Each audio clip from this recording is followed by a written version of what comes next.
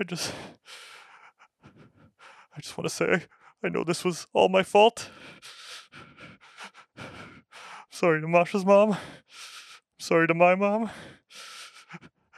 I'm the one who wanted to do this podcast. I'm the one who picked this movie. I'm the one who insisted we keep watching. And regardless of what Masha says, this is my fault. So I just want to say, I'm sorry to the listeners. And I'm sorry to the fans. I'm too scared to close my eyes. And I'm too scared to open them. Oh my god.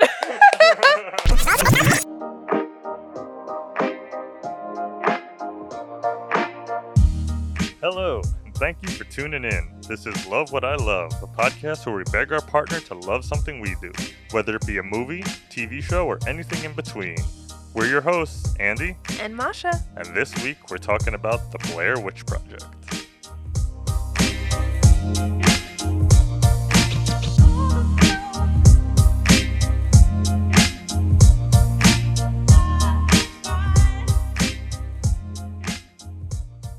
In October of 1994, 3 student filmmakers disappeared in the woods near Burkittsville, Maryland while shooting a documentary. A year later, their footage was found. Did they survive? Well, maybe they are still lingering out there, somewhere, in the Twilight Zone. I was like, what is she doing? Alright. It just sounded like him.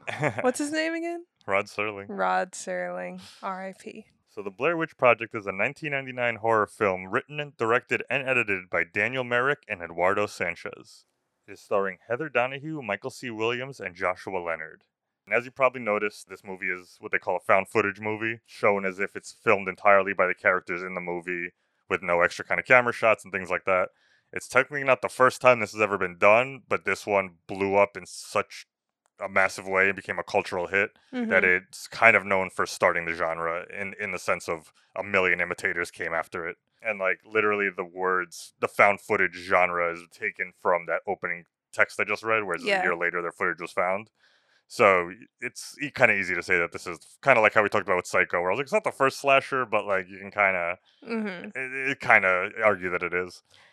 I'm just wondering about the legality of being found footage. You know, like, Oh, are they allowed to say that? we're gonna get into a lot of that. I'm so That was curious the biggest thing as to what I'm curious about. So like I said, so many movies after this ended up taking this style and running with it. Most notably, probably the Paranormal Activity series. There's like 7 of those movies or 6. I lost count, and they're all done in a found footage type of way. You know, we've had big monster movies like Cloverfield. We've had George Romero, the guy who invented zombies on Night of the Living Dead.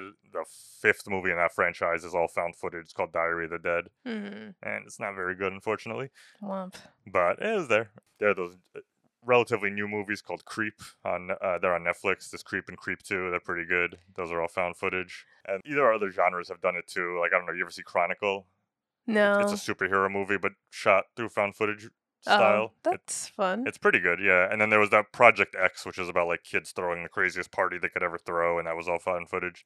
So even though the horror genre kind of held on to found footage, other Yes. genres have dove into it. That's how big it's gotten since this thing. Oh, that's cool. So right off the bat, I gotta say with this movie, this is probably one of the most divisive movies I love.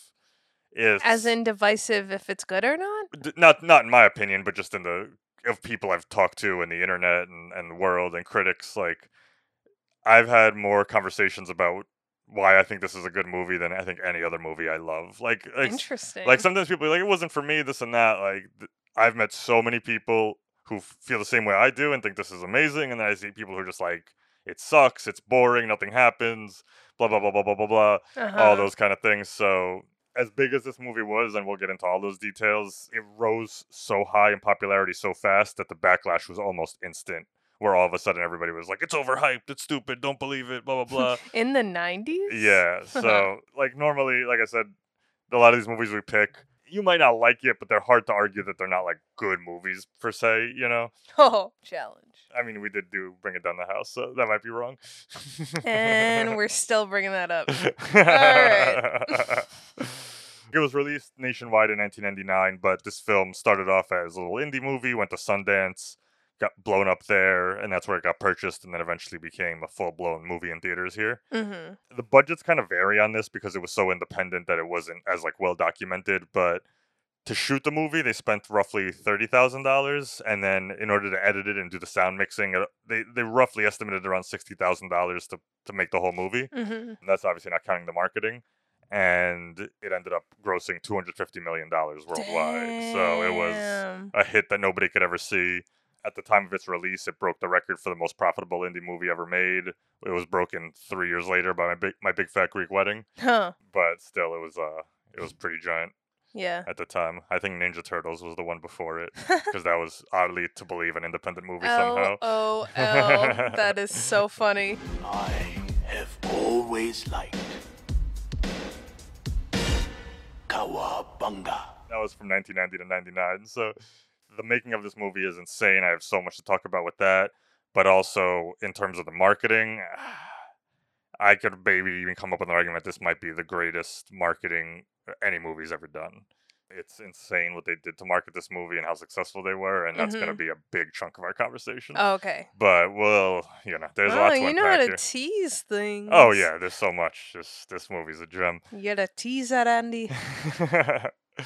But before we go into all that fun stuff, Oh, man. Masha, Here we go. I have to imagine you've heard of the Blair Witch Project, but I know you've never seen it until last night. Got it. So, what was your perception of this movie? Because it's been out for at this point, what, 21 years? Yes. So it's not new by any means. So what was your knowledge of it, if anything? Like, had you seen a trailer? Did you know what it was going to look like? Have you seen?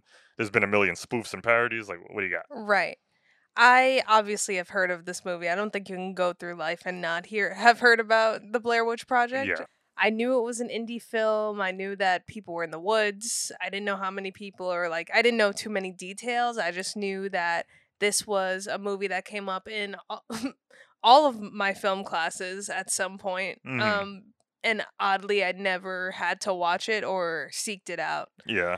Just because it wasn't this isn't the genre that I would normally go Of course, for of on course. my own. Yeah.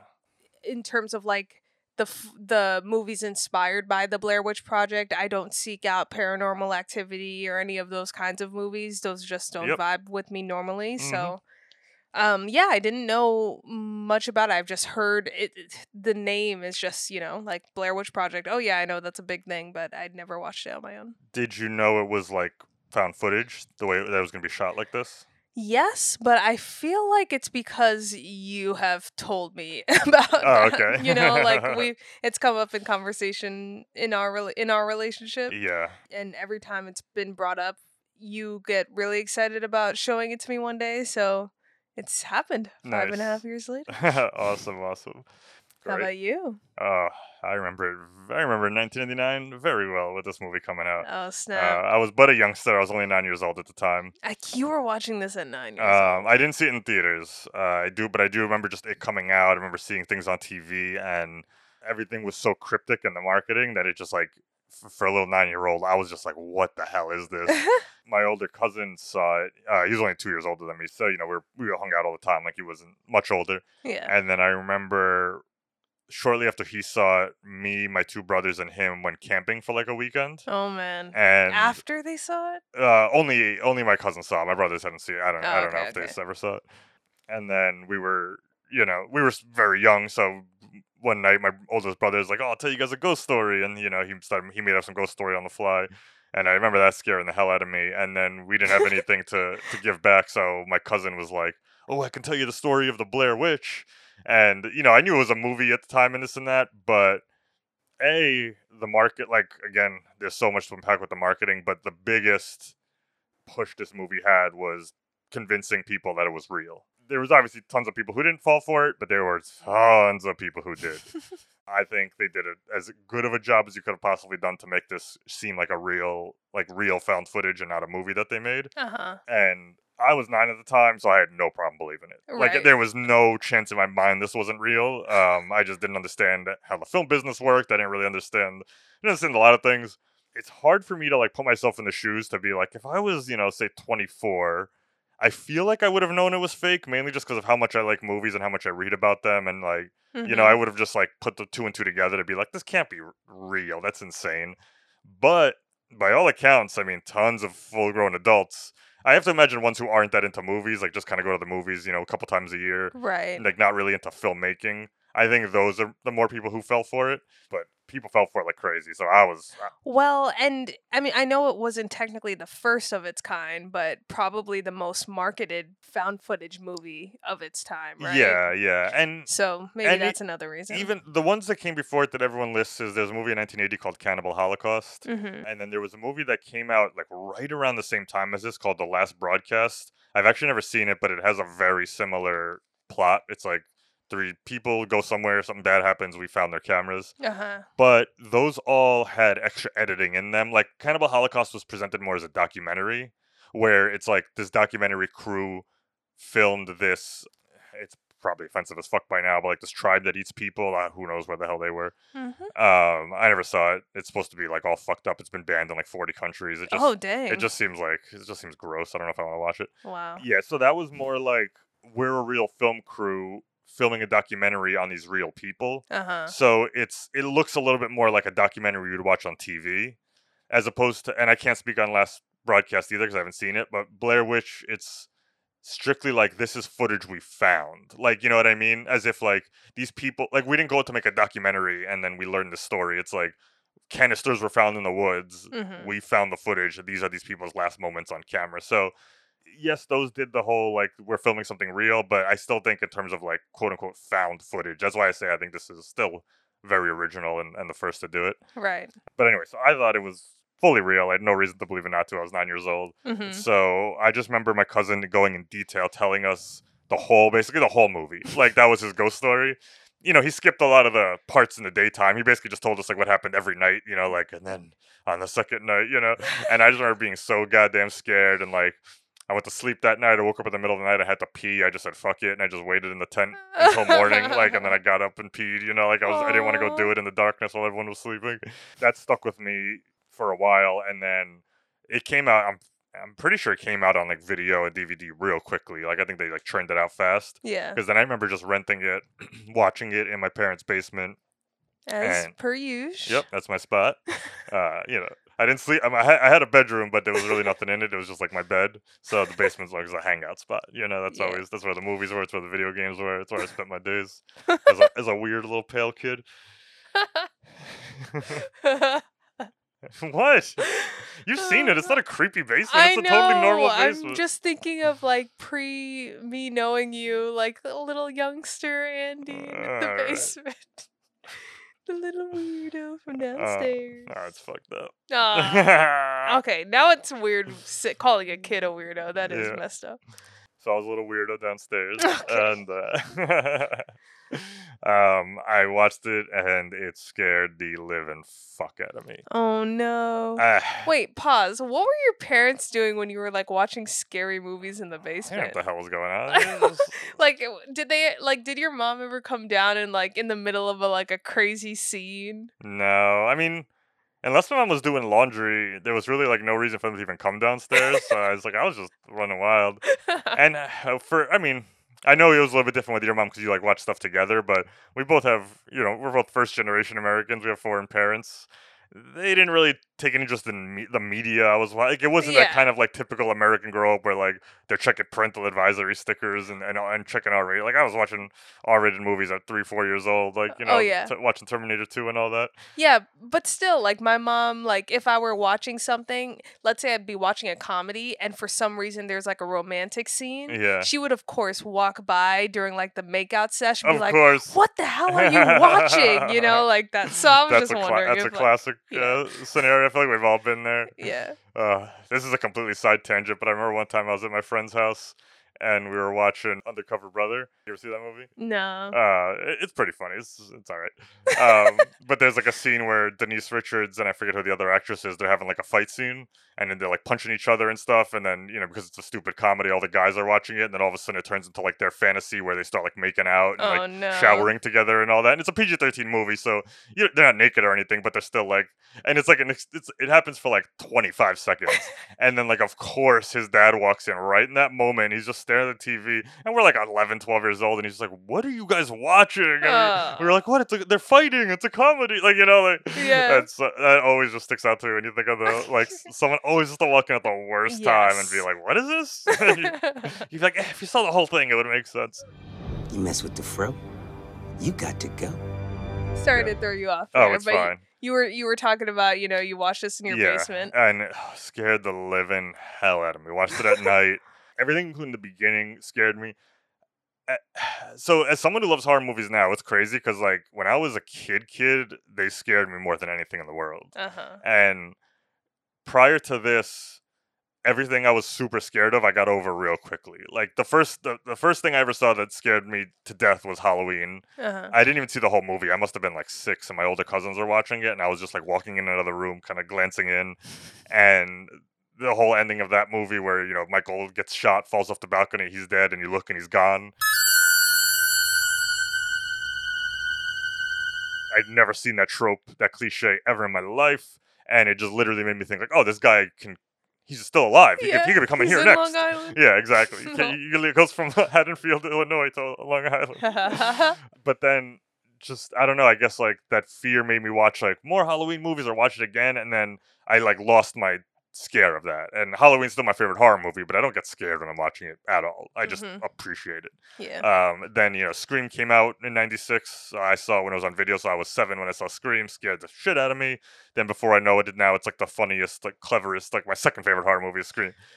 This movie, I was scared last night. I'm always scared of the Blair were Witch Project. scared last I was night? scared. My fucking hairs were up What here. the hell? You looked so normal. It's internalized. Oh my God. I was scared. I was doing the research, watching supplementary footage one morning before you woke up because I wake up super early, and the sun hadn't come up yet. It was like 6:15. I was like trying to get my research done before you woke up, and I was scared then. I was like, oh, Masha gets up soon because I don't want to go take a piss. Oh. I don't know what it is. Yo, I can and- never tell. And I know a lot of people think this is not scary at all and thinks it's like stupid and laugh at it, but I kind of look at scary the same way I look at funny, where I always say like funny is subjective. You're never going to convince someone that something is funny. They're either finding it funny or they're not.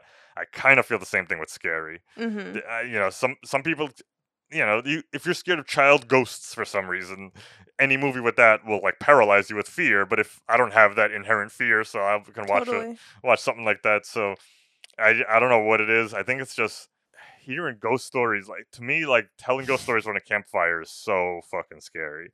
And this whole movie unfolds. Nothing is certain. Nothing is like explained. It's all just people's ideas of what they've heard and stuff you don't see. And I don't know. That and the dark just scares the hell out of me. So yeah, I mean, this. I'm not gonna say this is the scariest movie of all time. It's the movie that scares me the most in terms of. If nobody was home, I wouldn't watch this movie. I'd be too scared. Like I wouldn't watch it because I'm too scared. Like I usually watch horror movies when you're not around because you don't like them that much, and I have no problem with it. You go visit your mom for the weekend. I use it every single night. I watch a horror movie alone to catch up on stuff that I haven't been watching. Good to know. And it's fine. It's not like I finish it and then I la-di-da off to the kitchen to make a snack. Right. I wouldn't watch this alone. Damn. It's too scary. And if I did, it would be during the day. I don't know what the hell's wrong with me. It's just how the movie unfolds. So yeah, seeing this movie the first time is etched in my brain. I ended up buying the DVD, and then that's when I learned about how they made the movie, how they marketed the movie, and I just was like, now I just like this on a whole nother level, let alone just the fact that it creeped me the hell out. Uh-huh. And that is my history. Wow.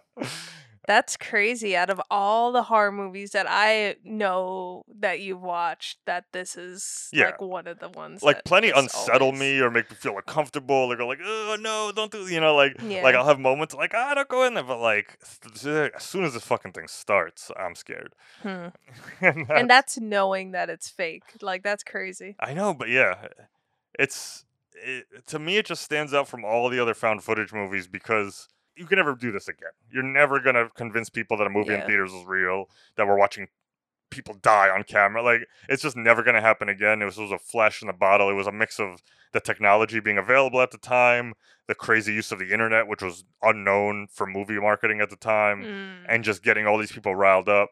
So because of that, since every other found footage movies knows that they're not going to trick you, they make them a little more like traditional movies. You know, there'll be special effects, there'll be jump scares, there'll be these big scripted moments, and they went through such efforts to make it seem real that I still buy in when I watch it, where I'm just like, yeah, this isn't like actors, like these are three Wow. people lost in the woods. I can't wait to hear more about that part. Yeah.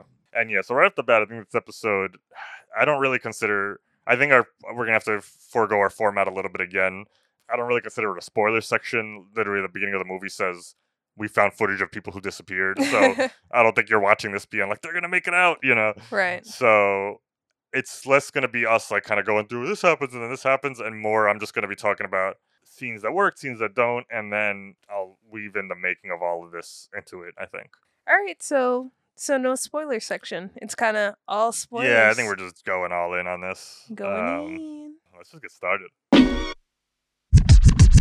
So I think a little more fun way to start this, instead of me just blabbering for 5 million years, what kind of questions do you have? Like, I'm sure this movie raised a million questions. You were furious last night because you literally wanted to fire up the mics as soon as this ended to get some clarification on what's going on with this thing. Well, first of all, I wasn't expecting it to be that short. That was one of the main reasons I was upset when it ended. Oh, it's a solid like hour 21. And that's why you weren't so concerned about making it through, because you had driven quite a bit before we watched the movie. Yeah, so I was drove to worried Philly, about... helped my brother move, and drove back. Yeah, so I was like, oh, that's weird that he's not like worried about falling asleep during this movie, and it just ended. Yeah. What the hell? Super short. So that we're was not going to really talk annoying. about that though. We'll get there. No, later, I know. But like, just so you know, I just mean like a curiosity of like, you know, I'm sure you've never seen a movie that looked like this before. No. So like, do you have any questions? Like anything? I don't know. Yeah, I mean, this was a casted movie, right? But Yes. everyone seemed so natural. Like even the people in the neighborhood. Yeah. Were those real people, or were they casted as well? I love this. I got answers for all this. So the three main actors were actors. They were cast. They answered a casting call to, you know, be in this movie. The script, if you even call it that, was 35 pages long. It was a treatment of what happens in the movie, and then all the dialogue is entirely improvised. Wow. So it's a fully improvised movie, and the actors themselves shot the entire movie. There wasn't a crew there like pretending to be them every time the camera went to their perspective. Crazy. So these people shot the whole movie themselves, and I have more to say about that, but just to quickly answer your question, yeah, the town people, they were a mix of planted actors and then also just local townspeople they found who they kind of coached on what to say. Huh. And then what they did was the cast was kept in the dark for a lot of stuff, and they weren't told who to interview or anything like that. They were just they were told, I guess I should rewind. Okay. Everything this movie's made up, including the myth of the Blair Witch and all the backstory that you get on the Blair Witch and the town and the murders in the 1800s and all of that. Got it.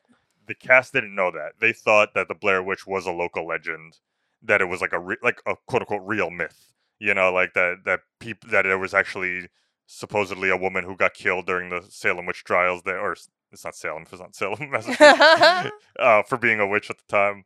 So they were told like, you're going to go to a town and interview some people, and we're going to get some real, you know, stories about the Blair Witch. And then they basically were told where to go, but not who to talk to. And, you know, obviously when this was all over, I think I had 20 hours of footage to work with when the shooting was done with this. Right. Editing this. Oh my god. So yeah, so then the directors just kind of planted some actors and then also some regular people and told them what to say, and then basically like edited the ones that they wanted them to talk to. Do we know the reasoning behind that? Because these are actors, right? So they could have pretended. Like, what's the reasoning behind planting people and keeping the actors in the dark? Because it looked more real. They wanted genuine reactions out of most things. Okay. But when they casted the main three, the film was shot in just 8 days, and they told the cast basically like, if you sign up for this, you're signing up to go live in the woods for 8 days and basically go through like psychological torture while we make this movie. Oh my god. Like they just told the cast like if you have to be 100% committed to this if you really want to do this right now. So, like I said, there was no dialogue, it was all improvised. They would send them into the woods to film every single day with the cameras and everything, the sound equipment, and they had little GPS monitors to tell them where to go. So they would be predestined with like their location for the day, and then each actor would get a note card every single day that told them just a little bit something that they need to know for that day. Mhm. Like, you're getting mad at Heather for getting us lost. You're getting fed up. You're really hungry today. Like, just some little motivation, but the other actors wouldn't know what the other ones got on their cards. What a kind of weird acting simulation. It's insane. It's something I've never seen been done before, and the fact that they pulled it off. And so they would hike every single day. They were told that things would happen every night, but they were never told what those would be. They were just like, listen, and the directors were always there in the woods watching from afar. They were just dressed in camo with binoculars, just always watching. Is there a movie about the making of the Blair Witch Project? I think I found one documentary that apparently came out in 2015, but I can't find it anywhere. I just saw that they said it existed. Interessant. And then basically they would make their way to GPS coordinates to a milk crate that had food, had water, and then had a film canister that had their notes for the next day. And it was up to them to, pitch the tents and do all that and sleep. And then the directors would fuck with them at night. And then as the shoot went on, the directors would fuck with them more and more at night, so they would get more sleep deprived to get them more anxious and freaked out. So like they would just wake them up every like 2 hours so they could never get a good night's sleep. They started leaving less and less food as the shoot went along. Oh my god. They always give them plenty of water, but they just would like lower the amount of food every single day to where they said by the time the last day came, they would each got a power bar and a banana to get through the whole day, because that just got them more anxious and more at each other's throats basically. And there were safety precautions too. Like, it wasn't entirely insane. Like, they did all have walkie-talkies. They had a code word that at any point they could press the walkie-talkie and talk to the directors and be like, I think the word was taco. If they said taco, the directors would come in, make sure they were okay. The GPSs all had escape routes for them, so if they ever did actually get lost, they could just change the route and then it would lead them to the nearest exit out of the place. But yeah, I mean, essentially, that's how they shot the movie. Was the actors made everything up. The actors shot the entire thing. No shots were planned. Only the stuff that, so while they were sleeping, the directors would set the rocks up around their house, around their tents. And they just told them, like, stay in character the entire time. So if you see something weird, explore it as the character.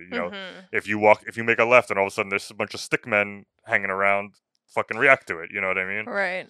And I just find that to be insane to take that kind of gamble. Like, yes, this is a low budget movie, but if you're two broke people, $25,000 isn't nothing. You know what I mean? Like you're riding a lot. As a filmmaker, you're not watching dailies. You're not seeing what you're getting. For all you know, when this is all over, it could all be unusable trash. You know what I mean? And they were partly cast. Like, they cast Josh. They said they liked him a lot, but like he knew his way around the camera. So they were like, that's literally part of the reason why he got hired and stuff like that. Crazy. So yeah, that's basically how they shot the movie, was just by torturing these actors for 8 days and just trusting that they were getting what they were getting and that it was going to work. That sounds very stressful. Yeah, it's insane. And the original idea of the movie was the directors assumed that they were only going to get maybe 20 to 30 minutes of actual usable like hiking footage. Uh-huh. And they were just trying to make a fake documentary.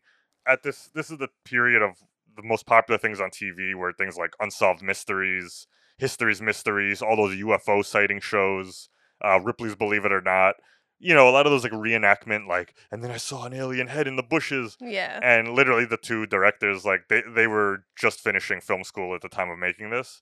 And, horror movies of the 90s were very stylized and like polished. You were getting lots of screams, lots of, kind of like hip, not necessarily scary, but more like kind of just like movies that were trying to be really cool at the time. Mm-hmm. And reportedly they were just like hanging around, just talking shit at film school, being like, I get way more scared at night watching like Unsolved Mysteries or something about aliens, even if I know it's fake. The grainy footage and the whole movie feel and the realness of it scares us more than going to the horror movies these days. Right. And that's where they had the idea. So they were going to make like a 90-minute documentary about the Blair Witch. and about these three kids, and kind of intercut them in the woods with fake news footage, like fake news anchors, fake a bunch of faking police reports and all that stuff. Right. But then when they had the edit, they once they had all the footage, they were like, "We have enough here to make a movie," and they just scrapped the rest of that, and they were like, "Let's just make this look like a real like." We found footage. They were like, it loses its scariness if you're cutting to news anchors and like narrators and shit. So they just decided to strip everything down and just be like, maybe we can convince people that this is real. Right. And that's kind of where they went from there.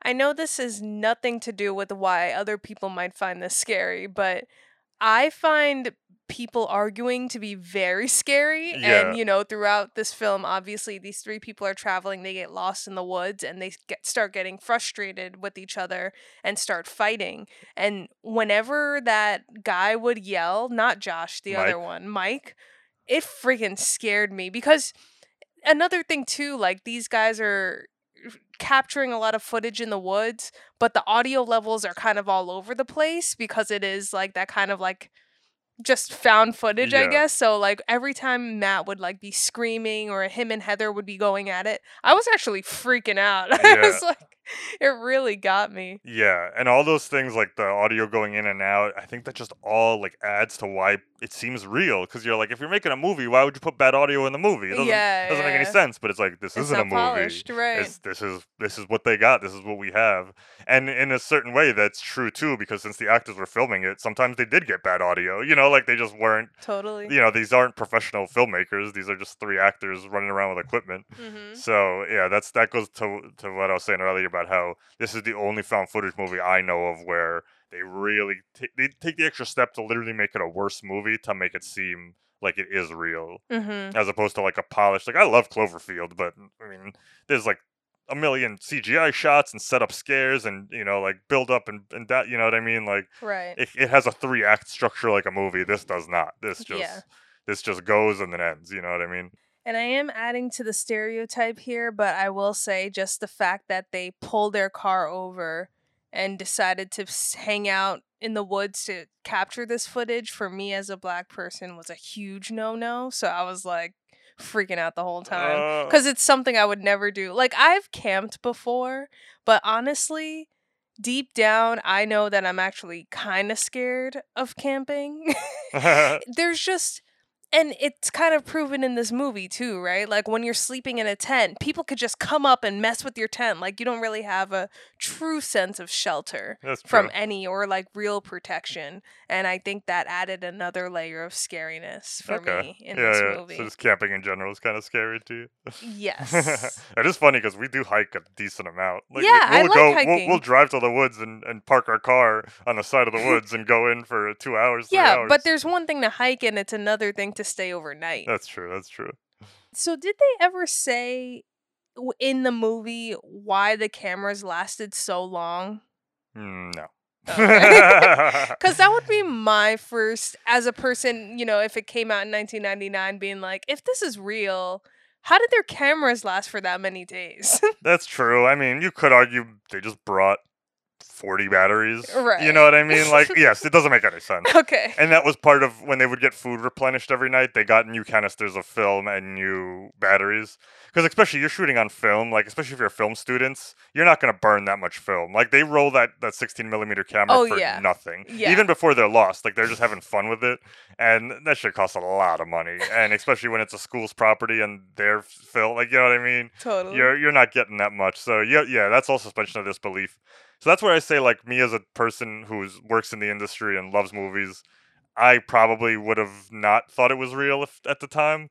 But if you know nothing about how any of this is made, I feel like you're not even going to question it. You're True. like the marketing was so goddamn good. Like, it's insane what they did with this, movie. You might as well get into it now. All right, fine. You just keep teasing and teasing. So I don't remember the exact order of events of when it went to Sundance and when this happened, so I'll just talk about this other thing first. Basically, they had a little 7-minute test that they shot of this movie of footage, and through a long series of events that aren't that interesting, they got that to be bought by this show called Split Screen. I can't remember. I think it was on I don't know what the hell channel it was on, but it was like a movie show where they showed you trailers and stuff like that. Oh, I see. And the split screen bought the footage and they were very into the idea of like, yo, this looks real as hell. So they presented it as if it was real on TV, where they were like, we got this footage. Apparently, this footage was found. These three people who went in the woods searching for a thing called the Blair Witch. You know, it's gonna just, and they showed that footage online. And then, even though it was 1998, their website went crazy.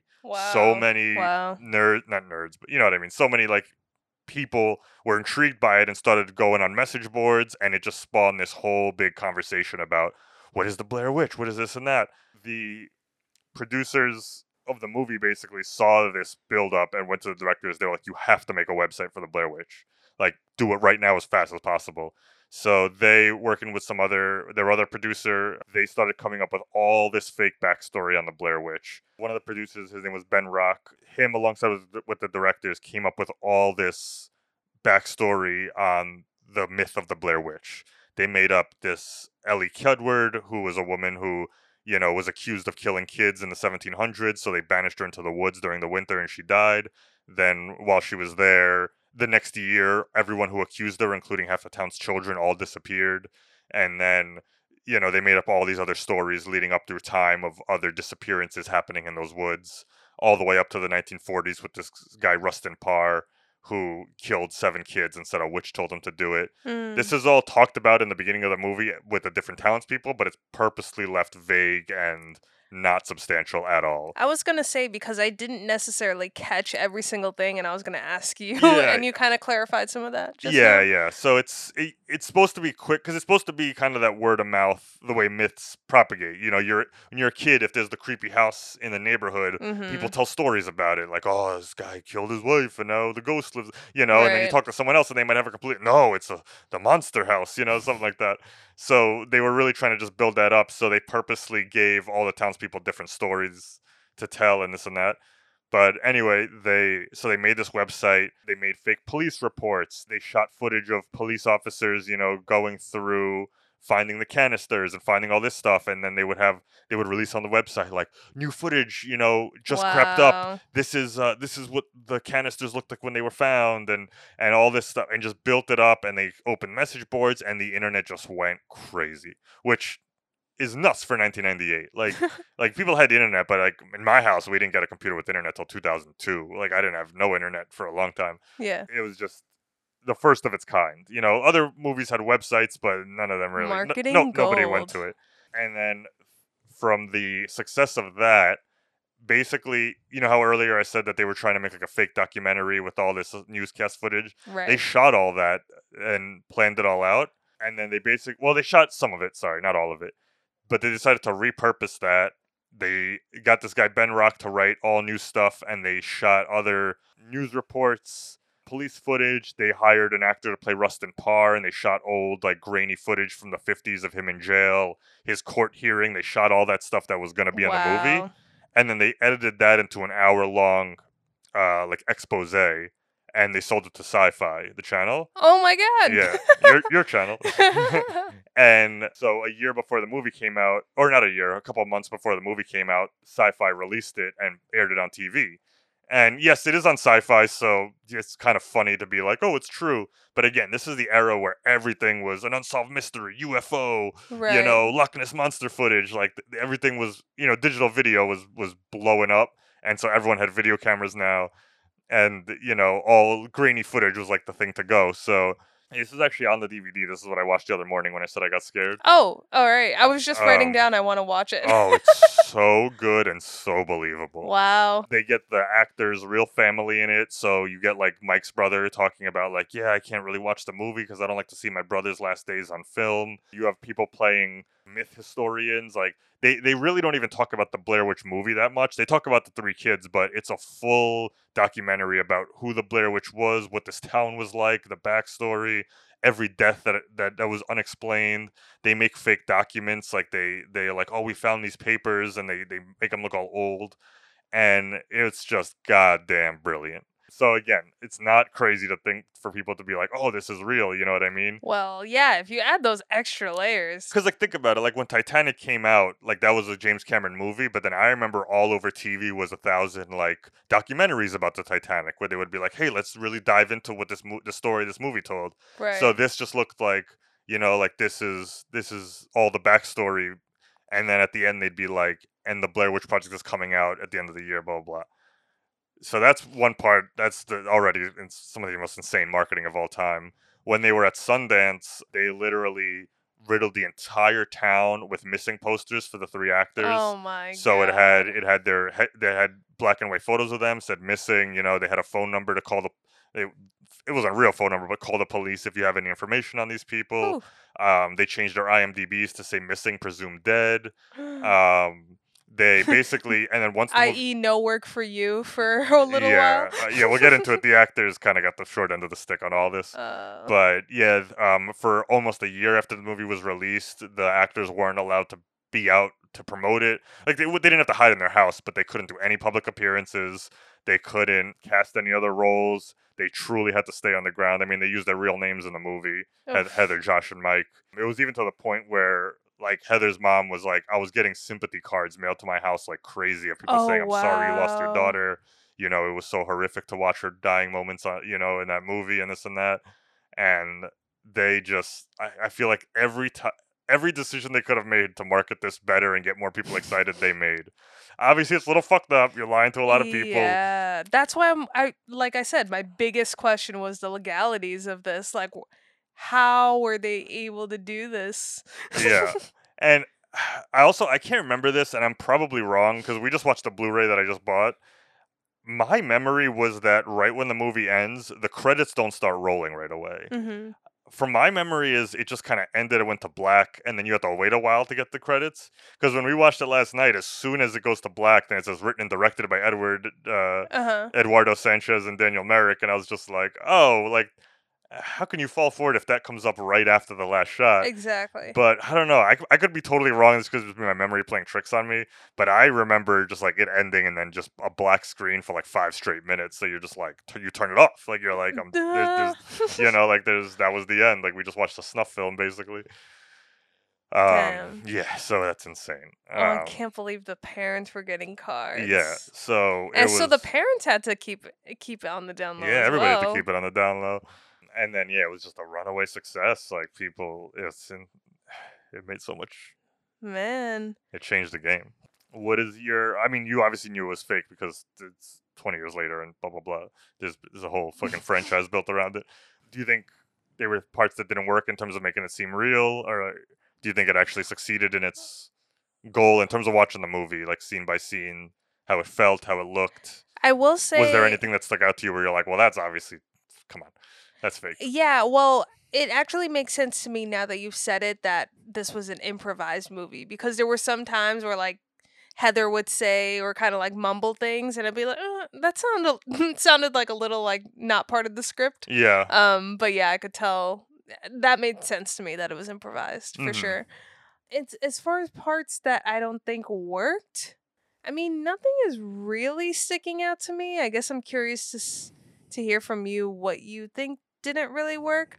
I personally thought that it was kind of, though interesting, kind of slow for me. Like I liked the beginning. I liked when they were going out in the neighborhood and talking to people and then being in the woods, but from like the first time they're in the woods to like the first like major night, it kind that kind of gap was kind of, or that portion of the movie was kind of slow for me. Hmm. So it took a while. Like that's why when it picked up and it just ends, Yeah, I was just like, what? Like I was just like yeah. really getting into it. Yeah, I know. And all that in a normal movie would be so annoying, but it just builds that it's more real. I love that I think most of it works personally. hmm I'd have to really rack my brain for a second to think about something that sticks out. You're like, ah, that's, Okay, you know. cool. Like I didn't know if I missed anything. That was the only thing. Like it felt a little slow until it picked up so much. But I meant more like worked in terms of presenting it as a real story. I meant like, did anything seem phony or like, oh yeah, that was definitely like acting or that's more what I meant worked, not like Oh, I see. not like as an entertainment piece. No, I believed all the arguments. I agreed with Matt and Josh, and yeah, I thought the characters were very believable. I thought Mike and Josh. Mike and Josh, sorry, Matt, Mike, potato. Is it?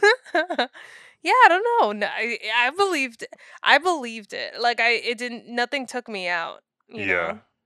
One other way that I think it makes it just seem real is it does what no other movies would do because it would be a bad storytelling, but it seems to really make me feel like they turn on the cameras when they do, and we're always jumping in the middle of an important thing that just happened off camera. Right. In a normal movie, you would find Heather looking for in her pockets and being like, "Where's the map?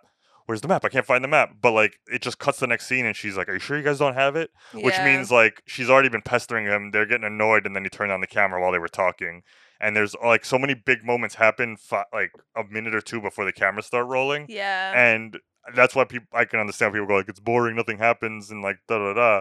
But you have to do those kind of things if you're going to make people feel real. Like you Yeah. can't you're never going to get that perfect moment on camera without planning it. You know what I mean? And if you do, maybe Absolutely. it'll happen once. Yeah. You know, you're very rarely going to if someone pops out at you, you're not going to already be filming in the exact spot where they're going to pop out Exactly. and give you a jump scare. Like that's movie shit. So Yeah. it's Same thing at night when they were in the tents. Like when they turn the cameras on at night, it's because they already had started hearing the sounds yeah, and turned the camera on. So you're kind of like waiting to hear that sound again exactly. for them to capture it. Which, yeah, I love that. So yeah, I love that shit. You know, this movie also reminded me when we're talking about this sort of technique of found footage being used in other genres. Uh-huh. It actually reminded me of a Croatian film that your brother had us watch. Oh, that's a totally a found footage Yeah, movie. What Eva with recorded. comedy, right? Yeah, what Eva recorded. Yeah. Yeah. Oh yeah, I totally forgot. I should have put that on my list. You're right. Yeah, that does it with a comedy. Yeah. Yeah, that's a great movie. You guys should watch What Eva Recorded. Knowing all the actors were put through, I thought the acting was very, very good. Me too. I don't know how much of it was Heather's acting or, you know, her just being anxious about the whole situation, but her crying was very believable. Oh yeah, and think about what 8 days of lack of sleep, less and less food. I think tapping into that. I think a lot of it was like true. Like I think she was fucking ready to get the hell out of there. Yeah. It kind of sucks too.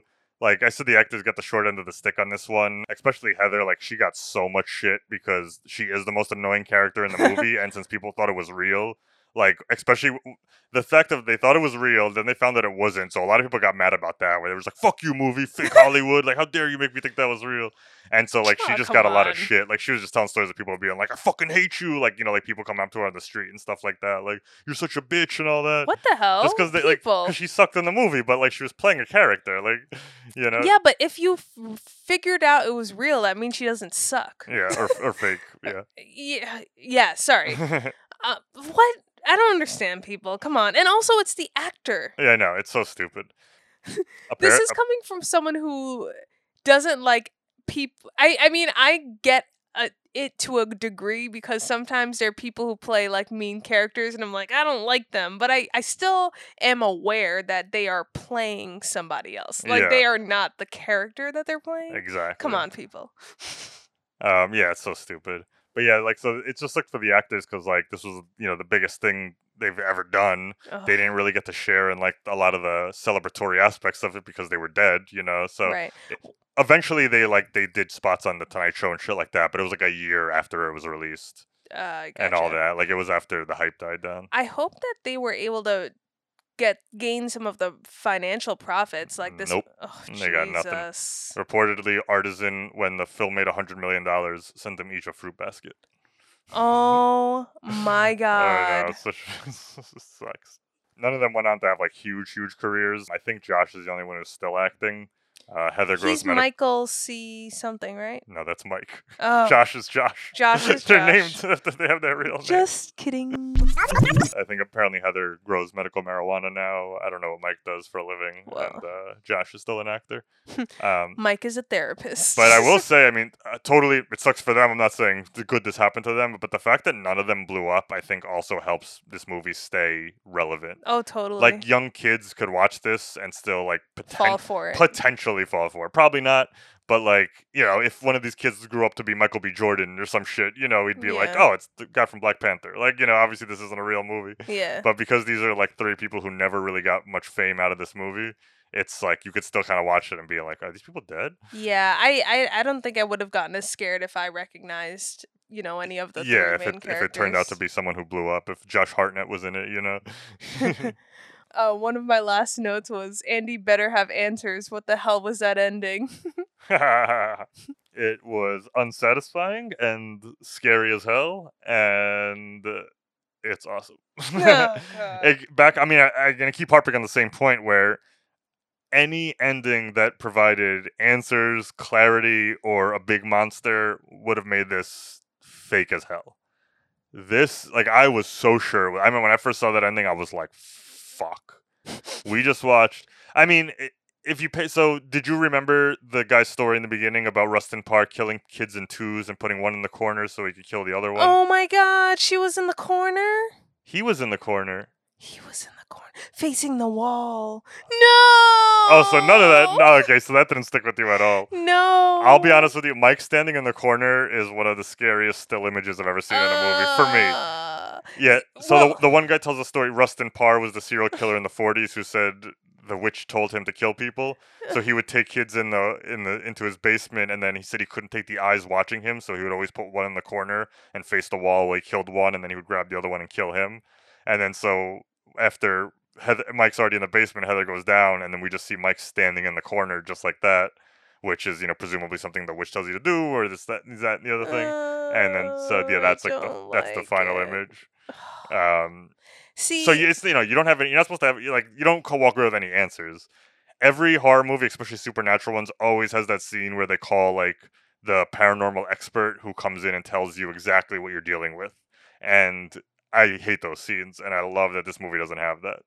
Even in Paranormal Activity, there's a guy who's like, I can't remember, I haven't seen it in a long time, but he's like, oh, actually, you're being haunted by the ancient old mystical Magul, and if you do this and this, then Magul will get you. And like, oh, that's weird. you just get like all the rules of what you're dealing with, and I like that we don't even know shit about the Blair Witch. Is it a spirit that possesses you? Is it actually a witch?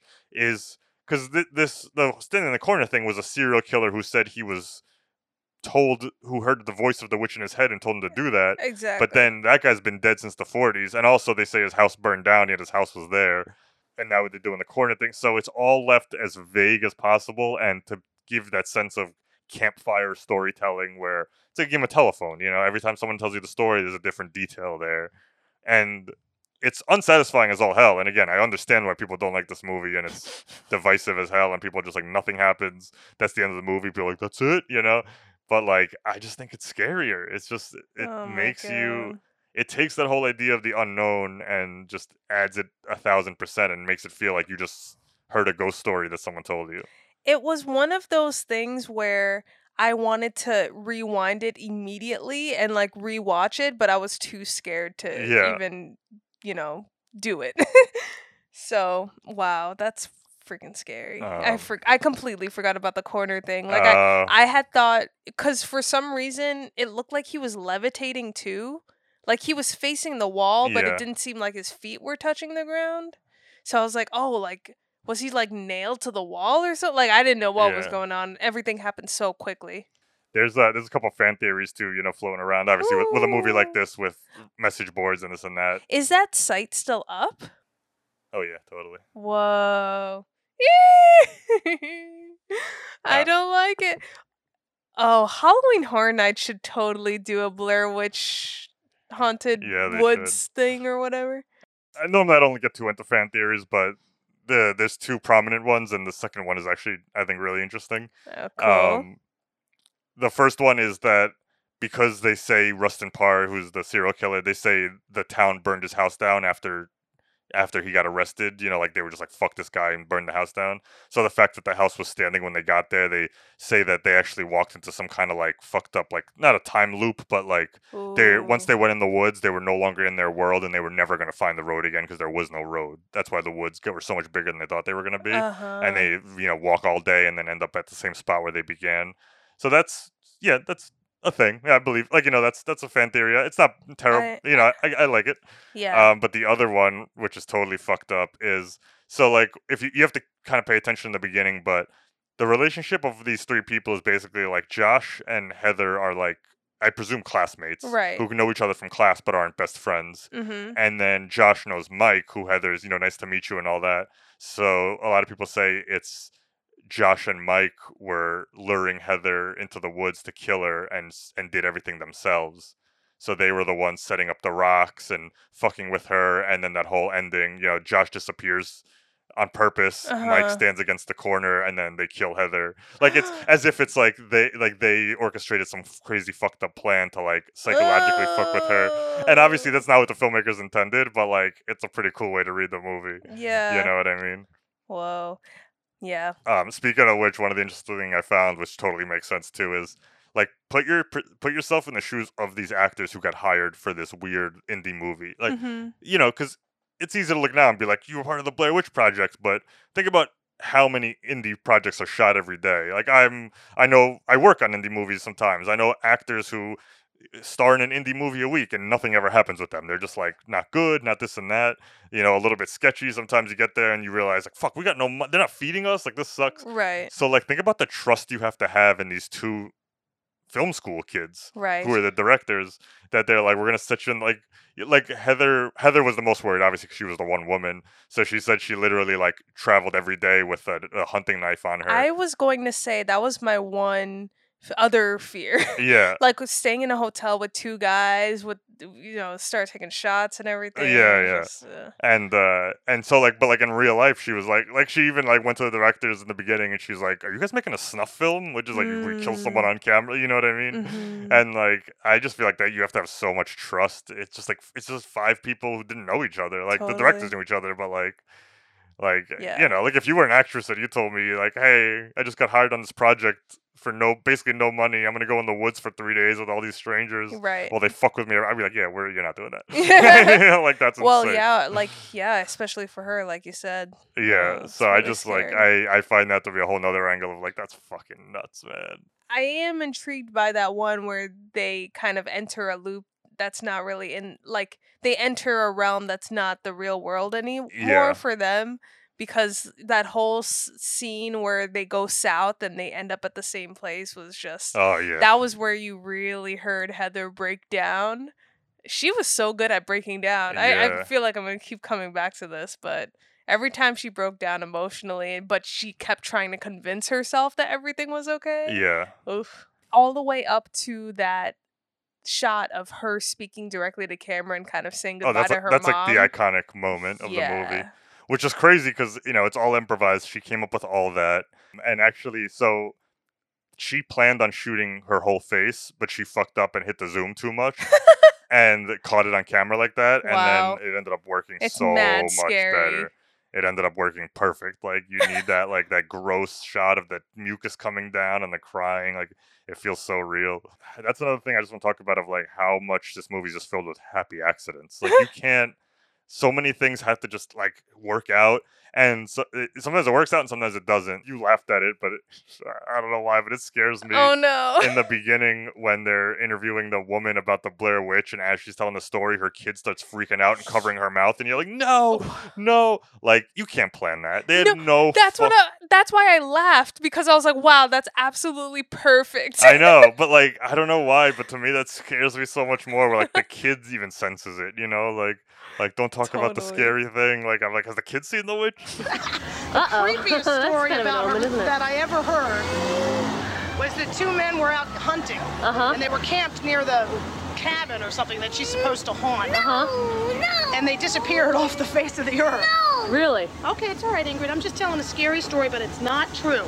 One unhappy accident, which Uh-oh. depending on how you look at it, if it would have worked or not. So, do you remember when their tent starts shaking and they sprint out? Yes. It's Josh filming Heather from behind, and you hear Heather yelling, "What the fuck is that? What the fuck is that?" So they had a crew member off in the distance, dressed like in an all-white silhouette, and this and that. And this was supposed to be the one moment in the movie where you saw the Blair Witch from far away. Uh-huh. And Josh just never panned left like that was the whole big plan, was you were gonna get the reveal there to see that there actually was like a thing in the distance, and he just didn't film it. Like, you know what I mean? Like, he was just running, he was scared. That He is just so he just funny. filmed Heather, this and that, and like, I mean, I keep saying how like I love the use of your own imagination to scare you in this. So I'm like, I don't even know if it would have been scary if we saw that. You know what I No, mean? because then you'd just be looking for it the rest of the movie. Yeah. So, but like that's so insane that like they had this whole plan. They had like an extra crew member come in to do that, like dressed them up, had costuming do them up, and then just nothing. It's never got. Mom, I'm there, but on the left. And they wanted these genuine, like they didn't tell them, hey, tonight we're shaking the fuck out of your tent. Mhm. So they all literally woke up to, and then they just sprinted the fuck out of it. You know what I mean? Hell Like, to the no. One of the nights where the camera was on in the dark and they heard something, Heather goes, "All right, I'm going to put my pants on." And I was like, "Your pants weren't on the whole time? What are you doing with pants off in the tent?" I was so angry. Oh no, it's like just one moment that stuck out to me. Yeah, this movie made me very uncomfortable. Yeah. But like that was, I mean, it succeeded, right? In what it was trying to do. Exactly. The whole process of filming them this way with this kind of like filmmaking boot camp thing, one of the producers was in the military, and he actually took it from a military training exercise they do for like new recruits, where they like dump you in the woods for 4 days and they like hunt you, and to get you like used to being in an enemy environment, knowing that like your life could be over, this and that. And it's kind of the same thing where they fuck you up while you're sleeping and this and that, and it's all like to build training exercises and to get you like acclimated to being in a high pressure like life or death situation. And then at the end they and this and that, so he used a lot of those tactics that he learned from that in the filming of the movie. Again, is this legal? Like, Oh, I don't know. I mean, they told him like, you're literally like, they said like, you're signing up for 8 days of like camping in the woods, hiking, and like psychological torture, basically. Like, so it wasn't, they knew what they were getting into, they just didn't know the details of it. Wow. So yes, it's legal if it's consenting adults, also on the paperwork. I guess so, but that method of, putting your actors in an environment and not telling them about it to this level is crazy. And I wonder though if like people are still trying to do that. Like, obviously it's not something for popular films that we know of today, but like I just wonder, one, if you can legally, if anyone would even consent to that. Yeah. And two, if like there are people who actually would sign up for an experience like that. Maybe. Maybe. Who knows? I have no idea. That's just crazy to me. I personally would not. Yeah. Oh yeah. Fuck that. I mean, I'm not an actor, so I can't even put myself in the perspective. But it's like to what I was saying before, though. Like, there's a million, jillion, billion indie projects that are shot every day that don't end up being shit. Right. So like, there's no guarantee that this was gonna pay off in any way. Like, it could have just been like 8 days of hell, and then it was just this shitty movie that wasn't good, that nobody gave a fuck about. You know what I mean? Yeah. That's what blows my mind. Like, it's easy in hindsight to be like, oh yeah, I would have done it to be part of Blair Witch, but like, of course, there's 1,000 Blair Witches shot every minute, and only one of them is the Blair Witch. Like, and the last thing I'll say to that too is, I mean, I've acted in like community theater stuff. Obviously, I'm not a professional actor, but I will say I'm a little offended for the actors to kind of be put in a situation like that where they're kind of prompted to have those emotions, because it kind of dismisses their skill to act. You know what I mean? Yeah. Like they're not, it's kind of like they're not trusted enough to bring about the emotions that you're looking for. I think that's valid. So that's why I was kind of like, surprised by that. Yeah. I think that's valid. Like freaking Christian Bale doesn't have to be prompted and put in those scenarios to act the way he does in his movies. That's true. I mean, he but does lose massive he amounts like starves of weight. himself. Like he'll do it to himself. He'll do it to himself. But I'm just saying, like, there are plenty of actors who are very believable in the suffering that the emotions that they put on screen without having to be, starved or whatever by production. Yeah. No, agreed. I'm like somewhere in the middle where, yes, it's totally fucked up, and if I was directing something, I wouldn't even think to do anything like that. But I do think it falls somewhat in the family of, the way we talk about Robert De Niro in past episodes, where you know, I'm sure he could have believably been a taxi driver, but he chose to spend a month of his life working as a taxi driver in New York to really seep into that idea of what it was like and tap into it. But that's And- a character study. That's like, Yeah, or but like, you know, it is a character study, and I think the main difference is that was his choice and not forced upon him. right. But I'm only like just playing devil's advocate here to be like, I think it's in that same family, just incredibly distant. Like it's not the same thing at all, but it's hard to argue because it worked. Like it's totally like I don't think, for all I know, Heather's not the type of actress who could produce tears at any moment, but could at this point because she was so goddamn fucked up in the head. Right. So I don't think it's really necessarily right. I don't think other future filmmakers should try to do it. Yeah. But it worked, and when I was reading my 1999 book, it has like it has like snippets of like dialogue of interviews from the actors, and like by all means, especially Heather, like she was like so excited by doing it. Like she was like, "This is gonna be the craziest acting challenge. I'm all for this."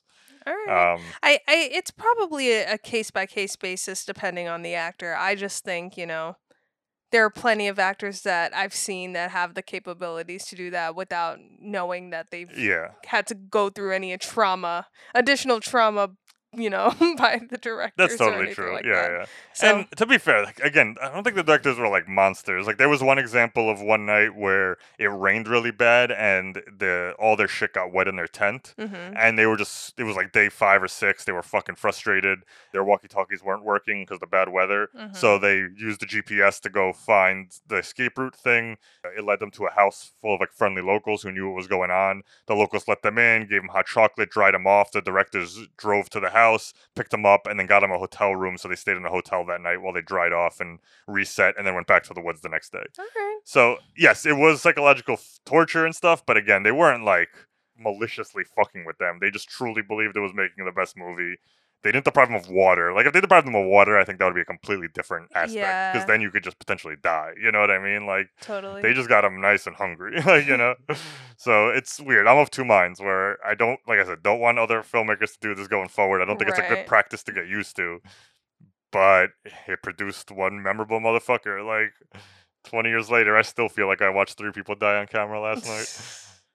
Like I believe all their breakdowns. Like I believe them the way, like sometimes they're up, sometimes they're down. Like, you know, sometimes Josh is the mediator, and then sometimes he's, you know, breaking down so much. You got Mike pleading to Heather, like, don't put the camera in his face right now. Like we don't need to be filming him crying. Like this is a serious moment. You know what I mean? Right. And then when Josh is filled up and he's filming Heather to give her a taste of her medicine and all that. Come on, you can do better than that. Guys, we have things to prepare for here. Okay, here's your motivation. You're lost. You're angry in the woods, and no one here is here to help you. There's a fucking witch, and she keeps leaving shit outside your door. There's no one here to help you. She left little trinkets. You fucking took one of them. She ran after us. There's no one here to help you. We walked for 15 hours today. We ended up in the same place. There's no one here to help you. That's your motivation. Stop. That's your motivation. Please stop. Josh, just quit it. She's had enough. Come on, man. You got her back. Good one. No, she's still making movies, man. That's my point. Please stop. This is my point here. That's all I fucking have left, okay? Just please stop. Please stop. Yeah, so many of these scenes just were working for me. Totally. I'm just imagining Mike? Yeah. Yes. I'm just imagining Mike getting an index card in the morning that's like, today you'll eat a dead leaf. Yeah. No, that was probably his choice. It was more just like a little, like it was like one sentence of just being like, you're, you know, like it would say like, Heather, you are positive you're not lost. And then the other two would be like, you fucking know Heather is lost. And then, you know, like that's all you'd get. And so yeah, I'm so curious. Like I don't know the details. The one thing I never watched was the movie with the commentary. And this is one I actually would kind of want to rewatch it with the commentary. Yeah. So I could like scene by scene have them talk about it. But I'm so curious, like that whole map scene. I wonder if Heather just kept getting index cards being like, they definitely have the map. You know what I mean? Because like she never lets that issue go. Yeah. And so I was just curious of like, I wonder if that's what she got. You know, it just said like, no matter what they say, I promise you one of them has the map. And then the other two probably had like, you fucking know she lost the map. And then on the next day, Mike got one that said, at some point today, you have to say you kicked the map into the river. You know, like. See, that's like a fun acting exercise. Like, you're getting direction on what your character's choices were. Yeah. But just that other extra layer. I'm sorry I keep going back to this, but the extra layer of, Actually, anyway. Sorry, one thing popped in my head when we were talking about things that don't work. I don't know why they left this audio in, because it was screaming from off camera, and I feel like they could have cut it out. But right before they find the stick trees, you hear Mike yelling off camera like, "Guys, get over here! We gotta see this!" And they're like, "What is it?" And he's yelling, "There's food over here!" Oh, yeah, I guess you didn't pick up on it. No. But I didn't notice it until this time, and then I was just like, wait, what? And then, and you even hear Heather like, what? And then they get up there, and then it's the scene where they see all the stick figures. So it was clear that they were hiking all day, they were hungry, and they finally found the milk crate with the food. Oh, that's funny. And, like, that was just him reacting to be like, fucking finally, we found the food for the day. And I was just like, he's not even on camera. Like, why is that in the movie? Like, because they don't address, like, Mike, why did you tell us there was food up here? That's funny. Oh, one funny thing. I've always kind of thought it was a little bit weird. Not so much when I was younger, because I didn't really know how filmmaking worked. But the more I watched it as I got into filmmaking, is when they're doing the interviews in the beginning and they interview that old woman, Mary Todd, the one who says the creepy one. That entire fucking interview is out of focus. And that's because, while Josh didn't know the camera, he wasn't a cameraman. Yes. So he just fucked up and filmed the whole thing out of focus. But these are like film students who like, that's rule number one. Like, get your shot in focus. So the very they didn't use the peeking? Yeah. I don't think they had peeking on 16mm cameras. And then the car scene following it is her and Josh and Heather arguing. You know, it was in meters, and I don't know meters. And she's like, no, the feet are on the camera. And like they're arguing about the focus marks on the camera. That's funny. And I was like, they added that in because they had to explain why this film student got this entire interview out of focus. That's and funny. they couldn't just, so it's there's certain times where they have to be like, oh fuck, let's add this thing. Where the hell did they find that old lady? Oh, I don't know, but she was so scary. She was very scary. scary. Like even as a kid, like growing up, like watching it and being scared in my parents' basement, like I don't know, every single one of those townspeople, their ghost stories just scared the hell out of me. Yeah. Especially like including the guy who said, oh, my grandma used to tell us that if you're walking around the house too late at night, and not going to bed on time, the Blair Witch will get you. And like, I didn't live in a giant house, but I lived in a pretty big house where I had to go up 2 flights of stairs in the dark to get to my bedroom. No, 3 flights of stairs in the dark, because it was the basement, then that little flight, and then the flight to the second floor. Yeah. And so, when I'm watching movies late at night, my parents are already sleeping. Like, I have to walk through all that darkness. And for years and years and years, I always was just like, the fucking Blair Witch gets you at night. Like, you know what I mean? So it's like, I get it. I get why people can think it's not effective.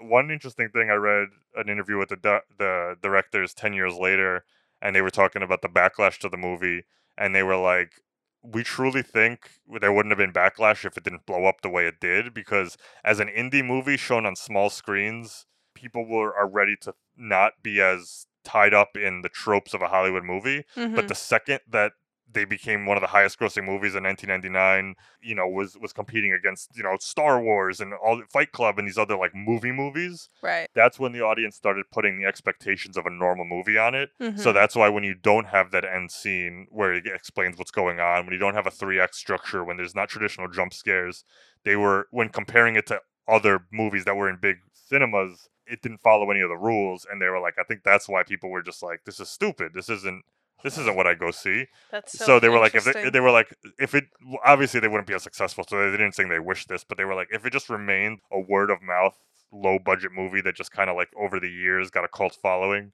they're like, I don't know if it would have received the intense backlash that it did, because it was everywhere. It was parodied in Scary Movie. Mm-hmm. They made like a million parodies of it. They made a Scooby-Doo Blair Witch Project parody. Like it was everywhere. The comic books started coming out. We had a sequel that came out like exactly 1 year after the movie. It just became like the new cool thing. Like it became like, as soon as something's hot, all of a sudden it's lame. You know what I mean? Right. So it's very interesting. It's weird, right? That audiences just love that 3-act structure and knowing what they're gonna get. Yeah. I think that, you agree. That's weird. Yeah, it's weird, but also, because I like just going in and being like, all right, this is the art you created. I'm just gonna watch it. Like, I'm not expecting, even though I know that's usually what I'm gonna get, that normal 3-act structure, problem resolution sort of structure. Yeah, but history has shown that like that's kind of what sells, because you need broad appeal. Like, not everybody. For most people, movies like comfort food. It's not. They're not trying to look at it the way, like when I look at paintings, to me it's just like I don't know shit about painting. I'm not that moved by it, so I'm just like, oh, that looks nice, that's cool. But then there are other people who can examine a painting down to the detailed minutia. So we're talking about movies for a small subgenre of people. Right. Most people want to go and eat some popcorn, get the fuck away from the kids. Yeah. Have shit wrapped up and go home. I think that's fine. Yeah. I'm just saying, why would you get upset when something is trying to be different? Oh, because everybody tells you it's good, and then you go see it, and by your standards, it's not. So you're like, what the fuck's everyone talking about? It's not good. It's people. It's the same. It's like with pop music. Like, like everyone says the new hot artist is good, and then people who are really into like how you make music at its core and the art of it and the tradition, they'd be like, yeah, this is garbage. It's just it's made for a million people for teens to dance to. I don't know. I think people should just stop saying it's good and just start doing what we do on this podcast. Like, I think you will love it, and these are the reasons why. Like, just. Oh, by the way, I didn't say this earlier, but I know we normally talk about why we think the other person would love it. I actually didn't think you would love this, but I was using it as a challenge to myself. LOL. with all the backstory and all this detail we're going into now. I was trying to challenge myself to make you appreciate it, or get you to appreciate. Gonna make you make you appreciate this shit. No, I'm kidding. I almost wanted to like lose you with the movie and then get you back with the details. You know what I mean? Interesting technique. Your reaction of frustration last night was kind of exactly what I was expecting. So I was like, I don't think this is going to be a movie Masha loves, but I want to see if I can get her at least to appreciate what they did here. That's you know funny. what I mean? I think like best worst, we'll probably get to talk about more stuff we like about it. So we should wrap it up soon. But I just want to quickly touch on like the series as a whole, basically. Because like I said, there was a sequel made immediately, like rushed into theaters. Oh, really? Yeah. I didn't know that. I just said it like 2 minutes ago. Oh, whoops. Immediately after, the year after, was Book of Shadows, Blair Witch 2. It was just the studio. It had nothing. The directors didn't want to make it. Interesting. I've never seen it, but by all accounts, it's not supposed to be good, but it seems like there was a good movie in there. It was one of those, they hired a really inventive filmmaker to make it, and he came up with a really original concept, and then the studio didn't like it, and then had a bunch of reshoots and kind of cut up his vision and just made a very traditional, by all accounts, boring movie. Is there a director's cut? No, they never made one. But the main conceit of it was the studio just wanted to do, let's get another group of kids in the woods, found footage, they get scared, they get killed. And he wasn't interested in doing that, so they came up with a script where it's in a world where the Blair Witch, just like in real life, the Blair Witch Project was a movie that came out, but it was real, not the way we all learned it was fake. Mm-hmm. And then the sequel is about a group of kids going and visiting all the locations from the movie to see if it was real, and then shit happening to them. And there was all this kind of crazy creative stuff. Stole my Beyond the Credits. It stole my Beyond the Credits. It came out 20 years ago, and it's slowly. But whatever. So I thought that was like a decent jumping off point, as opposed to just redoing the same thing. Mm-hmm.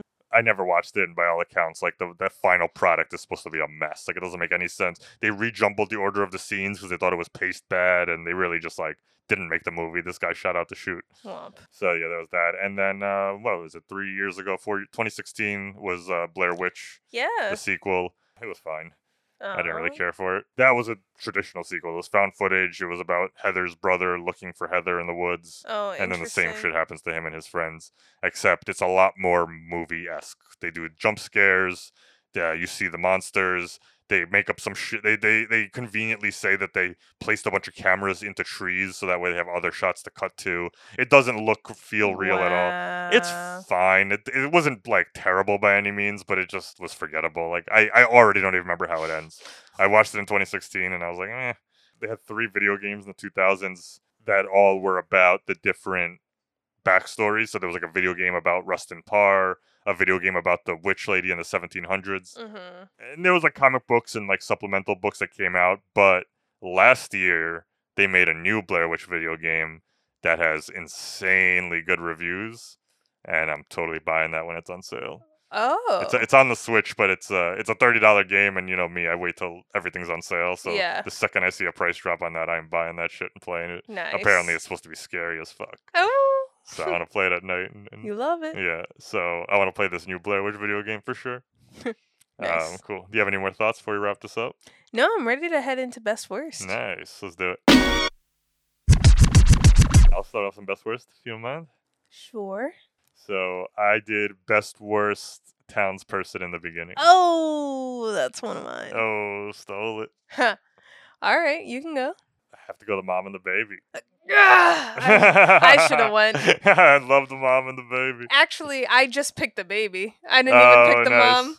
I gotta give special credit to Mary Todd, the old lady. Like, she was so fucking creepy. Yeah, absolutely. But just the fact that baby shit, because again, if you wanna sell something as real, that seems like it's more real than the creepy old lady who knows the ghost story. Yeah. I think the creepy old lady pulled it off, and she does seem real. But I'm saying like, that's one thing where it's like, yeah, that's what is that, a 1-year-old actor? No, that no happened. way. Yeah, like what did they do? 100 shots until the baby finally said no at the right time. So when she says this, you're gonna say no, mommy, and Yeah, cover her mouth. right. And no way, you're Yeah. teaching that to a kid. So yeah, that was my most believable.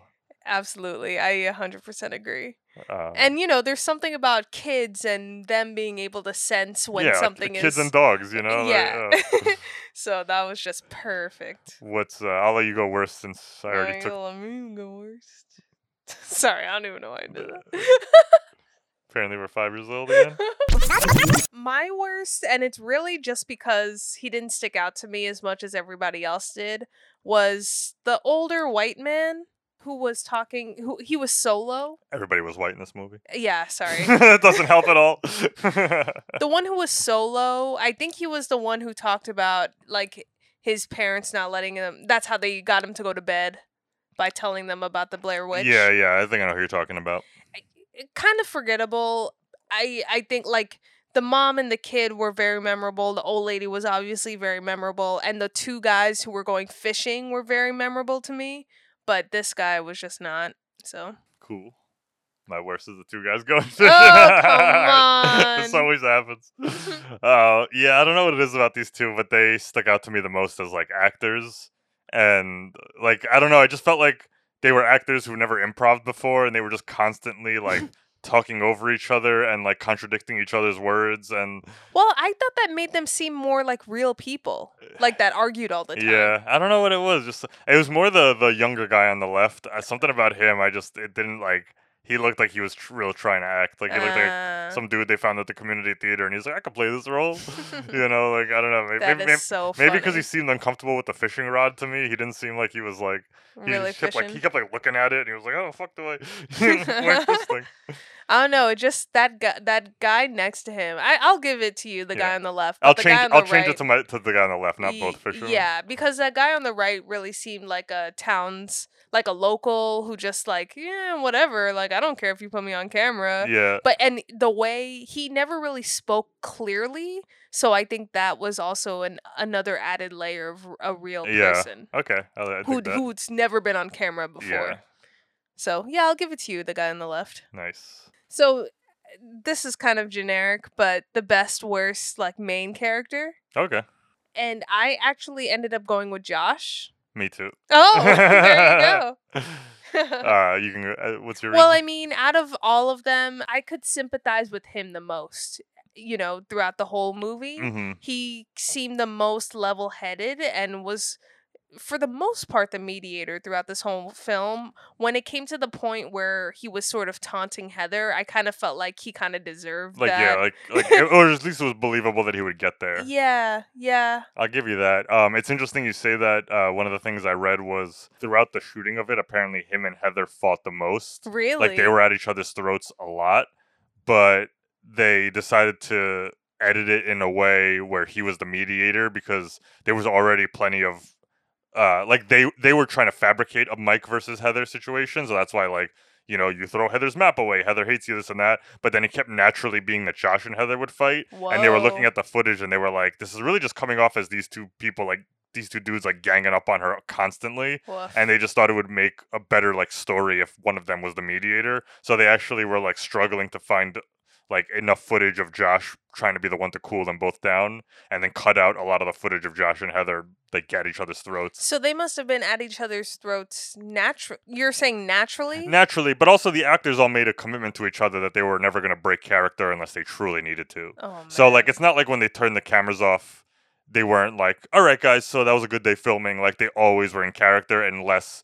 something real like was really bothering them, then they would say taco, and that's when they would break and be like, all right, what's up? You know what I mean? Wow. So they were, as far as they were concerned, they were those three characters. Do these people talk anymore? Oh, I doubt it. Yeah. That is crazy. Like, I'm so curious about their Yeah, relationship. yeah. So, after this. so like, you know, their natural personalities came in because they were getting naturally hungry, naturally frustrated, but they were doing their best as actors to be these characters and not be themselves. Totally. But yes, that's funny. Yeah, I picked Josh the same way. Well, I do think Heather was probably the best actress in terms of what she does in the movie. He just seemed the most natural and believable.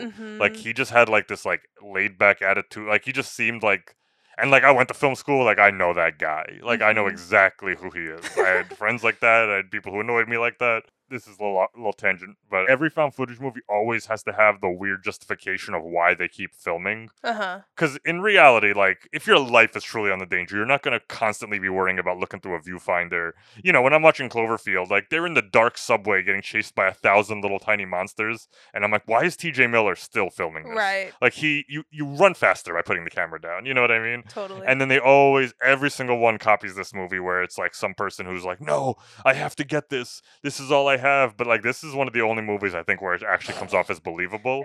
Yes. Like, they build up Heather's character as someone who would do that, and the other two characters are like speaking for us, where they were like, why the fuck are you still filming and all this, and you know, and this and that. So that one scene when he's filming Heather, not when he's antagonizing her, it's earlier when he's like, I see why you like to look through this thing, you know, it's not quite reality, it's like a filtered reality.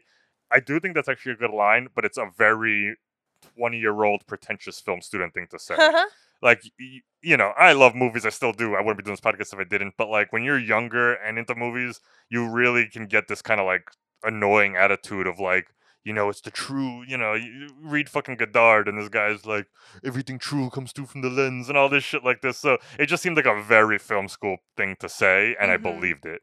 As opposed to when I'm watching Cloverfield, where TJ Miller is just a guy who has a video camera at his friend's birthday party. I see. He's not a film guy. He's not, and even if he is, it's they don't do a good. I don't remember, actually. I haven't seen it in a long time. So maybe he's like a videographer. But the fact that these people were this age, just get out of film school, where, you know, I believed it, and I believed the justification of why they kept rolling the cameras, even when it seemed silly to do it. You know what I mean? Totally. But yeah, so Josh is my favorite. Cool.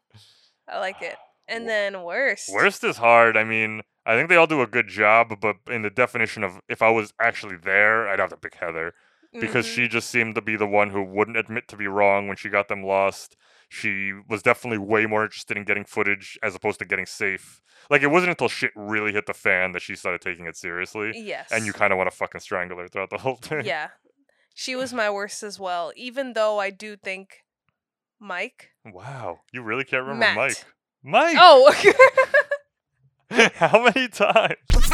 Even though Mike could have really toned it down in the attitude, I understand where he was coming from. I do too, because this wasn't really his project. He wasn't really friends with these people. Yeah, like, he rented the stuff. It was due. He had work. Yeah, you know what I mean? Like, he wasn't nearly as passionate at this. It seemed like he was almost more doing it just because that's what you do in film schools. Like, you work on other people's films, you get a little experience. Like, I wasn't even sure he was going to get a grade for this fucking thing. You know what I mean? Like, I don't even think he was in their class. Like, totally. You know, so I could see himself being like, you brought me in here to help you with a movie, and now you're filming fucking rocks. Like, you know, like, we're lost, and you don't seem to give a shit. Like, you know what I mean? Yeah. So, which is why he wasn't my worst. Yeah, I just wanted to mention that. I mean, it's yeah, really because his yelling game anxiety. He had the biggest temper for sure, but Yeah. I understood that temper. Yeah, Like, for sure. So that's why Heather was also my worst. nice. Wow, we agreed. Yep. Interesting. I mean, we agreed, but there was 3 options, so it's not like we had 100 things to pick from. True. That was my last best worst, by the way. Cool. I have just another generic quick one, just best worst scare. Oh. And I already made it clear for me, but it's Mike standing in the corner. Like, my hairs shot up on my arms last night when I saw that. Just to not agree with you, because I do agree that is very scary, but I really was scared by the scream sounds. Oh, Josh screaming? Yeah. Yeah. That really freaked me out. And, you know, at some point I was expecting to see him, and the fact that we did it, I think that was another added layer to my frustration at the end of the film, because I was like, where the hell is Josh? And we didn't get to see what happened. But yeah, that really freaked me out. Nice. For worst, I like almost all of them, but this one only because the sound equipment just didn't pick it up that good. So for me, I've actually never heard it. And maybe if I saw it in theaters, I would. But like our TV sound system sucks. We literally had this movie cranked to 100 at certain points to try and hear it.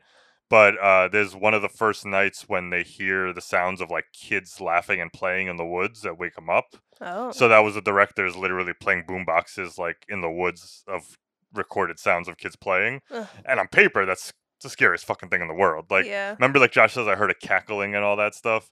Like, that's fucking scary. But because their cameras didn't really pick it up, and it's more them talking about it, being like, "Is that the sound of laughter?" You know, like them just saying it. So that's got to be my worst, only because. And again, happy accidents on happy accidents. I'm sure the directors wanted it to be nice and loud. It just didn't happen. You know what I mean? Like, because sometimes they turn on the DAT recorder, and sometimes it's the camera catching the audio, and so like it's not always good audio. Yeah. So that's my worst. All right. Is the kids laughing in the woods? Oh, you know what? I think my worst will surprisingly have to be the rocks. I didn't find those like the whole. If I were in that situation and I saw freaking fancy piles of rocks out when I stepped out of my tent, that would be scary. But for some reason, watching it wasn't that scary to me because I was kind of like in the mindset of Mike and Josh, where I was like, just get out, like stop filming the freaking rocks. So maybe that's why I wasn't like paying as much attention to them or was as scared, because I was concerned for those characters to just get the hell out of there. All right, I can see that. The rock scare the fuck out of me only because they say like right away, she's like, "What was that story Mary Todd told us?" Oh, where you know all of a sudden these rock formations appeared around her. See, and I forgot the story, so that was why I didn't. I was like, "Oh no, get out of there!" Scared the hell out of me. But yeah, that's all I got for best worst. Cool. To the credits and beyond.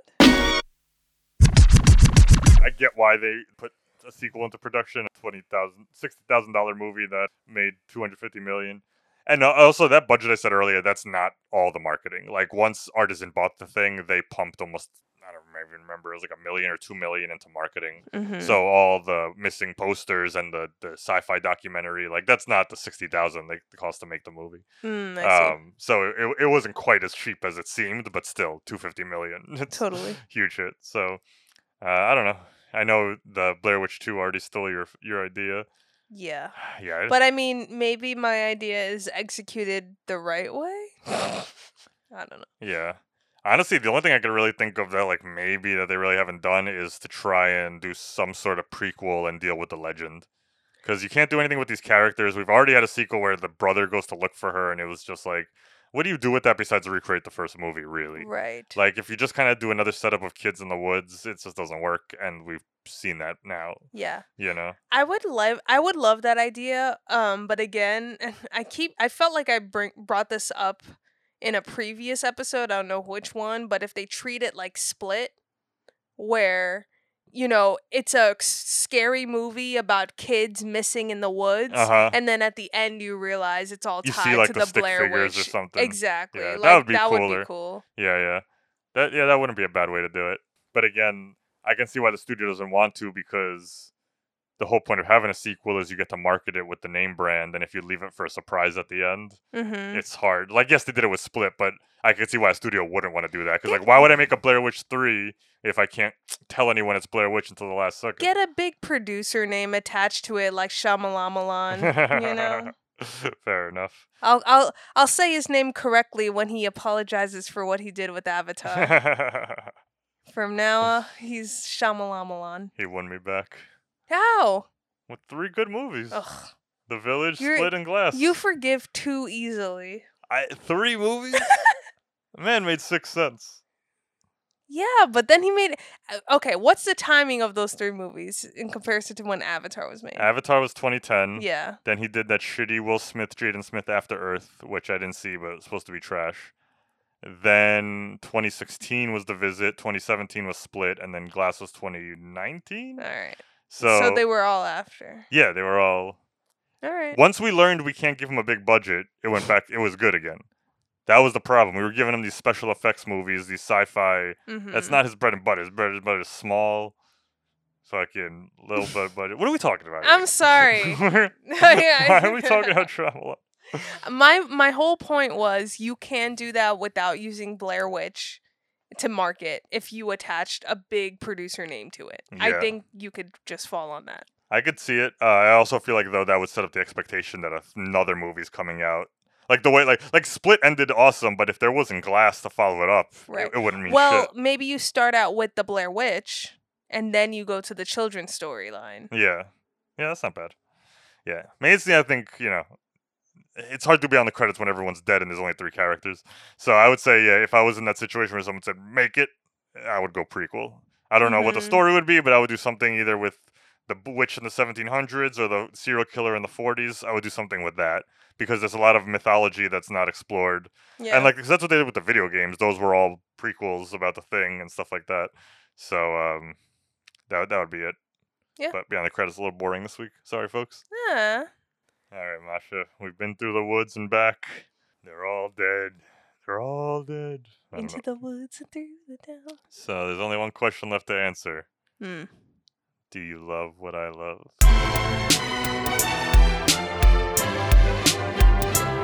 Love it. Love it. Love it. I love it. So you had thought that you could win me back with all the background background The information. ingenuity of how they made it and how they marketed it, and the Yes. lightning and the bottleness, and the fact that it changed the horror industry as a whole. And I will be honest that actually all that stuff was very interesting to learn about. And at the end of the day, I'm so sorry to say I do not love this movie. I figured. Yeah. I mean, the only time I win you over with horror movies is when there's a nice big plot for you to sink your teeth into and backstory and all this shit. And I knew this movie had none of that. Yeah. And the fact that any of it that it did have, apparently you just forgot immediately. So, Well, actually, that's one of the things I had to write down was I felt like at the beginning of the movie, there was so much interesting, but so much backstory about who the Blair Witch was, and then the added layer of like the kids years later, the guy who murdered those kids and everything. It was so much that I forgot like almost immediately that I just felt like I couldn't really value everything that was happening because I forgot like what's the Blair Witch? Like I just yeah. And I wanted to ask you during, but there was so much going on. I knew you'd get annoyed. So yeah, while I appreciate, the making of the film and how Just the fact that it's never been done before and Yeah. it's never going to be done again. exactly, I appreciate that. So yeah, but at the end of the day, it's not that film for me. I understand. Had I shown you the 45-minute Sci-Fi Channel documentary about the Blair Witch, because it's all about the backstory and all Uh-huh. about the witch, I wonder if you would have liked it more. Well, I am interested in watching it Oh, now. I'm down to watch it. It's so good. Cool. But yeah, I wonder. I don't know. Yeah. Maybe we'll bonus it up with that. Oh yeah. All right, so that's our show. Thank you so much for listening. If you enjoy our podcast, please be sure to subscribe and tell a friend. Also, if you have any opinions on what we discussed, follow us on social media at LWIL Podcast. It's a great place to find out what we'll be talking about next. And as always, if you have time, please take a moment to rate and review. Every bit of feedback helps. I'm Masha. And I'm Andy, and I hope you love what I love.